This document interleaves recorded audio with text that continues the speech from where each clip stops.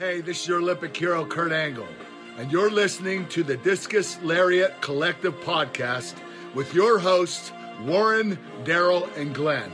It's a great podcast. Check it out. Oh, it's true. It's damn true.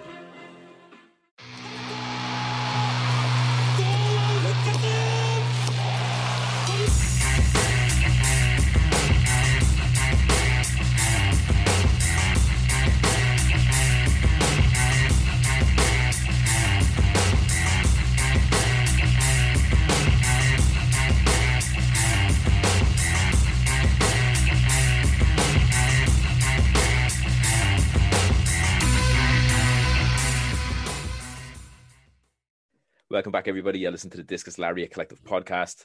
I'm your host, Warren, here with Glenn. So today what we're going to do is we're going to do a quick NXT review. Going forward, we decided to kind of switch up the formula, I suppose. Obviously, people have that kind of preferred show on the Wednesday, whether it's NXT, whether it's AEW. We're just going to go by what we thought was the strongest show per week. This week, we thought NXT was slightly stronger than AEW. Mainly because every match kind of forwarded the story. We really enjoyed it. So we'll do an NXT review this week, and then say next week if AEW was stronger, we'll do an AEW review. Again, once they move NXT to Tuesdays, that'd be even better because we'll do one then for every show. But up until then, we'll just stick with this kind of formula. So before we get into it, if you liked the video, give us a like, drop a comment what you thought of NXT or what you thought was the strongest show this week. Because that way we kind of know, actually, maybe we missed out on this, you know what I mean? So and subscribe to the channel if you like what we're doing.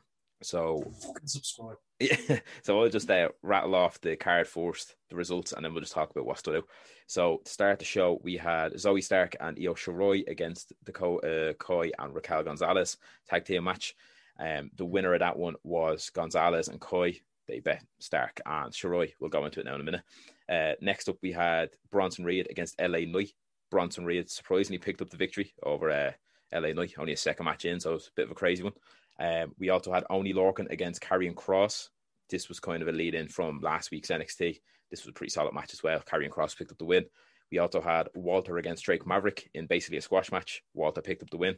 Hit a Boston Crab, basically. Powerbomb and a single leg crab. The ref called it, so that was pretty good. We also had an NXT Women's Tag Team Championship match. Ember Moon and Shotzi Blackheart defending the titles against Aaliyah and the newly kind of acquired Mercedes Martinez.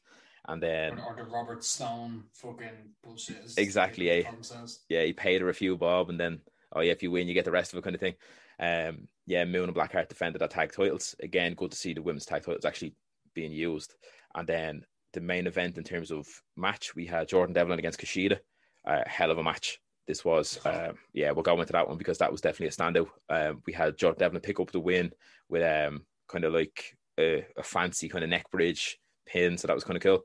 And then the final moment of the night was Adam Cole and Kyle O'Reilly had a contract signed for an unsanctioned match at TakeOver. So to get into it then, I reckon we just go, what stood out to you? What was your moment of the night? Well, go match of the night first, actually. So this is a really tough call, but purely because I genuinely do think that while Devlin and Kushida would absolutely have more than earned their spot at match of the night, we already do know their full capabilities and we already are very well aware of how good those guys are in the ring, and they delivered. Absolute A-class match. But what I'm going to give it to, because of how the bar set for a Devlin and Kushida match with any other opponent is still pretty high. It's very hard to not deliver on their on how good they are. The opener, Shirai and Stark versus Gonzalez and Koi. Stark not being afraid of Gonzalez working the shoulder. Obviously the post-match stuff with the work being done on Shirai, again, very strong showing from Gonzalez, and just who the ring veteran in that match was, but in terms of women's tag team booking, specifically against say Cruiserweight or Kushida, right? Yeah, it's a low basement and a high ceiling, right? And in terms of delivering on women's tag team matches, they were fucking hitting the ceiling. Yeah. I agree. It was my standout match of the night purely because I know what each woman could be capable of, but they didn't have to deliver as much as they did. Yeah. I got more than I expected from the match. Whereas with the Devlin and Kushida match, I got exactly what I expected, which is, again, a fantastic thing. It's a compliment to both.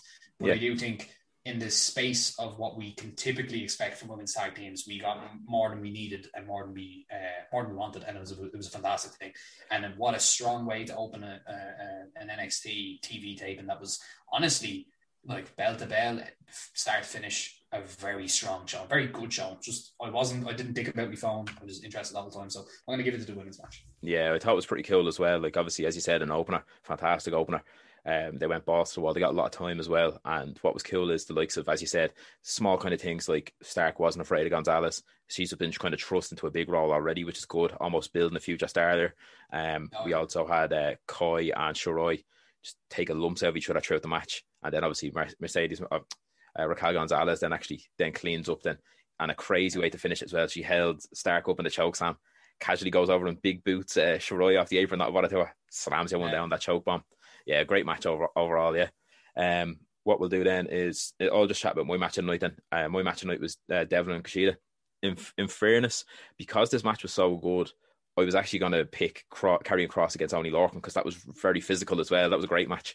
But because it was almost like Oney Lorcan pulls Karrion Kross down to his level. You have to brawl, pal. I'm not getting into this to do wrestling moves here. I want to knock the bollocks out of you. But Kushida and Devlin, they just showcased everything that they're known for. Do you know what I mean? There was a spot as well that was just so off the cuff. Not off the cuff, obviously it was fucking rehearsed, but you know what I mean? Off the cuff in terms of how well it was executed, where Kushida went for a baseball slide, and then Jordan Devlin, instead of just jumping out of the way and then jumping off the apron, he hit an ass out of himself. Just like that. Not a bother to him. Great match. Kushida as well, showing like constantly going for the submissions. The Kimura, the hoverboard lock, this, that, and the other, whatever he calls it, the arm bars. Devlin working that into his arsenal so that it would act as a preventative measure. Exactly, yeah. It was just every thing was intentional and intelligent, and it was phenomenal ring work to watch. Yeah, I love the selling as well. Yeah, the selling as well. Like at one stage, Devlin went for that finish out of Devlin aside, and he couldn't pull Kushida in because of his arm. So he started shake that off there, pal. Deadly match. I feel like the introduction of Escobar and Legado del Fantasma, while it was good and it does obviously further Devlin and Santos Escobar, it felt like it could have happened after the match. Do you know what I mean? Because especially the way the match finished, it still finished with a definitive winner regardless. So I feel like that could have just happened slightly after, because it felt like they just kind of stopped the boys then. Do you know what I mean? I'm inclined to disagree slightly, because we don't see it happen in every feud in NXT, specifically where we have someone who is as well booked as Escobar and his faction. The only other reason that I'd be saying I disagree is because Devlin isn't a babyface, Kushida is. So in terms of how you have to book the finish of the match, you do have to play it smart so that you don't make someone like Kushida, who's a fantastic wrestler, make fans who maybe don't know him or don't like him a great deal yet not like him even more. And that's what I think is that I came away from viewing that match going, well, I still don't exactly love Devlin. You know, he's still a bit of a dickhead. Yeah. Fantasma is definitely bastards. Like, they're definitely dickheads. But I still love Kushida. Like, and that's the impression you kind of want to walk away from. Like, I don't see them saying Kushida sucks to his theme song the way they do John Cena. Yeah. But Kushida's not a heel in any of that dynamic at all. So booking him to not, like, to lose, like, it wasn't exactly clean, you know that way, and that's it was kind of a shock win. Shock roll up. I think that's smart. Like, how they're booking Kushida right now, although he hasn't like a massive number of wins, like say like Nakamura has or anyone like him, but you can shoehorn him into fucking any match and he's gonna deliver. Oh yeah, absolutely, yeah. It's like watching Cesaro, AJ Styles, or any of them. It's just like you're just like, oh, this is good. I want to watch more of this. It was cool as well. The bridge as well was fucking spot on as well. But and another reason then I thought was pretty cool was then Shawn Michaels came out, who's my favorite wrestler anyway. So he rocked out, just kind of put a ladder in the ring, was just like, I'll leave you to it. So that set up obviously Devlin against Escobar, full on undisputed cruiserweight champion match, and it's going to be in a ladder match now, a stand and deliver. So that's going to be amazing. I don't even care who wins; doesn't bother me. I hope it's Escobar. Yeah, I hope it's Escobar, just because he's put in a lot of work, obviously, while Devlin was off, and I think he's deserving of it. But then we'll just move on to, our two biggest moments of the night, or whatever your favourite moment was. Very hard with how good the night of wrestling was, but we touched on it before. It's Balor's promo, stepping over Oney Lorcan, strolling on into the ring, and then telling Karrion Kross, you know, you're good, but you're an emotion, you react on emotion, and that's why you won't beat me, is because I've learned to keep mine in check. Yeah. It was like, for someone who is not the biggest fucking, baddest, he plays this border anti-hero, not a heel, not a face, just a badass motherfucker strolling on down. It's his ring, you get that presence off him. And honestly, one of the best promos of his career so far. Absolutely. He's owning the belt. He's owning the main event spot. I honestly don't mind if he keeps this belt and if he keeps it and maintains it for a long time, because that, to me, felt like a big moment. It felt like I'm watching the main event of the show, come in and play the main event card, and was in the middle of the whole thing. Yeah. With a close second being the Cole and O'Reilly stuff that was going on, with the interruption of the BJJ class, and then obviously with the contract signing and them being stopped by security and stuff. Can't deny that I'm a sucker for that stuff anyway. So both were good moments in the night. But yeah, that Balor promo, as you said, possibly one of his best in his career. Savage. And some of the lines he threw out as well, like obviously the emotional thing, like the fact that Karrion Kross needs to keep his emotions in check, and then he turned around and he said, I'm going to drown you at TakeOver.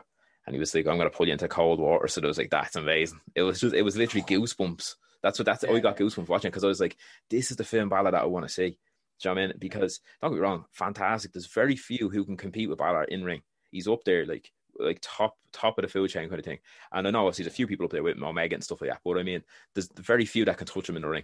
And I feel like with the likes of these promos the past few months, he's literally elevated himself to the superstar status now. Do you know what I mean? And I feel, I was only saying to you there a few minutes ago before we came on, if they plucked him and put him back on Raw or SmackDown, it would be like a more complete Finn Balor that you'd see. Do you know what I mean? Whether it was heel or face, he'd feel complete. And then in terms of my favourite moment of the night, although that was amazing, I'll go with then Cole and O'Reilly. As you said, we saw the scene where you had them in the jiu-jitsu gym, which was class, because it was like Adam Cole's not letting him rest. He's like, you know what, actually, no, we'll go after him, which was good, because I like them kind of completely outside of wrestling moments. It'd be great to see. So that was great. Then we had the contract signing, and this was, again, like we were saying about Finn Balor, kind of coming full circle promo-wise, this was one of Kyle O'Reilly's best as well. Adam Cole, obviously, Adam Cole's a superstar regardless. So him on the mic is literally like fire. So he was great anyway. And he had a fantastic promo against Kyle O'Reilly there as well. Face to face, he was just saying, you're always going to be a lapdog. Do you know what I mean? Exactly, you're always going to be that guy, because you're not at my level. And he was like, I came in here to win championships and make a name for myself. You didn't, kind of thing. And then it was Kyle O'Reilly turned around and hit a great line as well. I saw my soul for the Undisputed Era and I want it back. Yeah. Powerful. My God. And again, Kyle O'Reilly obviously can be a main eventer. We've seen it. But when you put them two guys together, there is only one main eventer, really. So that's what Adam Cole was playing on. And Kyle O'Reilly was like, no, because you're underestimating me, pal. And we all came here as arseholes. We wanted to make a name for ourselves, but you stayed the same. We all evolved. Yeah. So great way to close the show. People and you didn't. Can I comment on? Remember we were chatting about our favorite work, favorite promos, favorite all this, and you said one of yours was Triple H and Shawn Michaels. Yeah. You used me to stay at the top. I used you to get to the top. That type of thing. Yeah, exactly. He hit a line like that in the middle of it. Yeah. Nearly word for word. It was like you literally used us to stay. To stay up there. Man. Yeah, keep your position in the company and stuff. Like, it was fantastic. Unbelievably work. Yeah, great promo work. And what I loved as well is when they came face to face and they just kind of moved the table and they were going to go at each other and everyone was pulled off, and then that's the way the show closed. But then obviously they did a network exclusive or whatever you want to call it, W.com exclusive, where they showed a bit of scrapping as well, which was good as well, because don't get me wrong, that's exactly how you do them kind of little bits afterwards, do you know what I mean? Because you want people to be like, oh fuck, I would have loved to see them get their hands on each other, and then you get a little small 2-minute clip of it and you're like, oh amazing, can't wait. And Adam Cole decked William Regal as well, the little bastard. So we completely forgot about the fucking honourable mention moment of the night. Which one? Gargano, he's amazing. Opens up. About to kick in Regal's door, just stops himself and walks in nice and calm.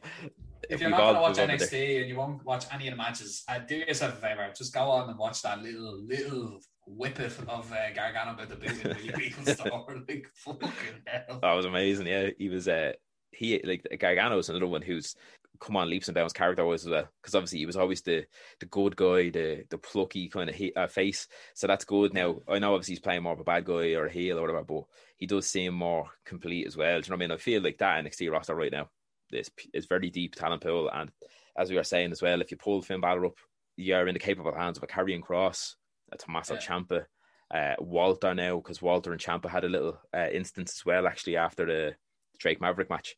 It's after setting up now Tommaso Ciampa against Walter for the UK title at TakeOver. So that's going to be insane as well. So yeah, deep talent pool.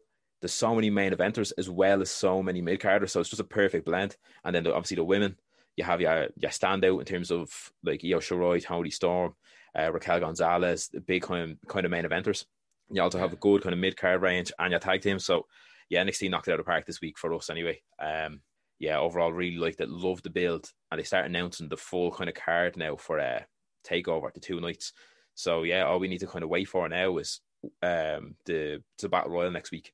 Who's going to fight basically Johnny Gargano for the North American Championship. So what they're doing is doing the Battle Royal. Whoever's the last 6 remaining, they'll fight each other then kind of in an eliminator match. And then the winner... we're going to get a big fucking end of NXT scrap. Like, it's going to be 6 of them kind of being like, yep, and then just going to be shit. Tear into each other, yeah. And that's what's cool as well, because the likes of Pete Dunne and stuff is in that match. But again, he's been teasing an open challenge. So if he gets eliminated from it, there's still a story to go forward with him. There's also stories with Leon Ruff and Isaiah Swerve Scott. They're all in the Battle Royal. Eli Drake and Bronson Reed are in the Battle Royal. Do you know what I mean? Roderick Strong, I think, is in it with Cameron Grimes, who are fighting next week as well. Stuff like that. LA Knight and Ting are in it as well, aren't they? Yeah, LA Knight's in it as well with Bronson Reed, I think. So lots of material to work with here, lads. Yeah, so what we'll do is that was our review. We really enjoyed NXT anyway. We're just going to cut it off now. The short and sweet, I think, easy to watch, easy to digest. NXT last night, knocked it out of the park. Great show, great build up now. Everything kind of falling into place for NXT TakeOver, stand and deliver both nights. But yeah, we really enjoyed it. Drop a comment below if you're watching on YouTube. Let us know what you thought. If you're listening to this on any of our podcast platforms, give us a follow on like Spotify, Apple Podcasts, wherever you get them.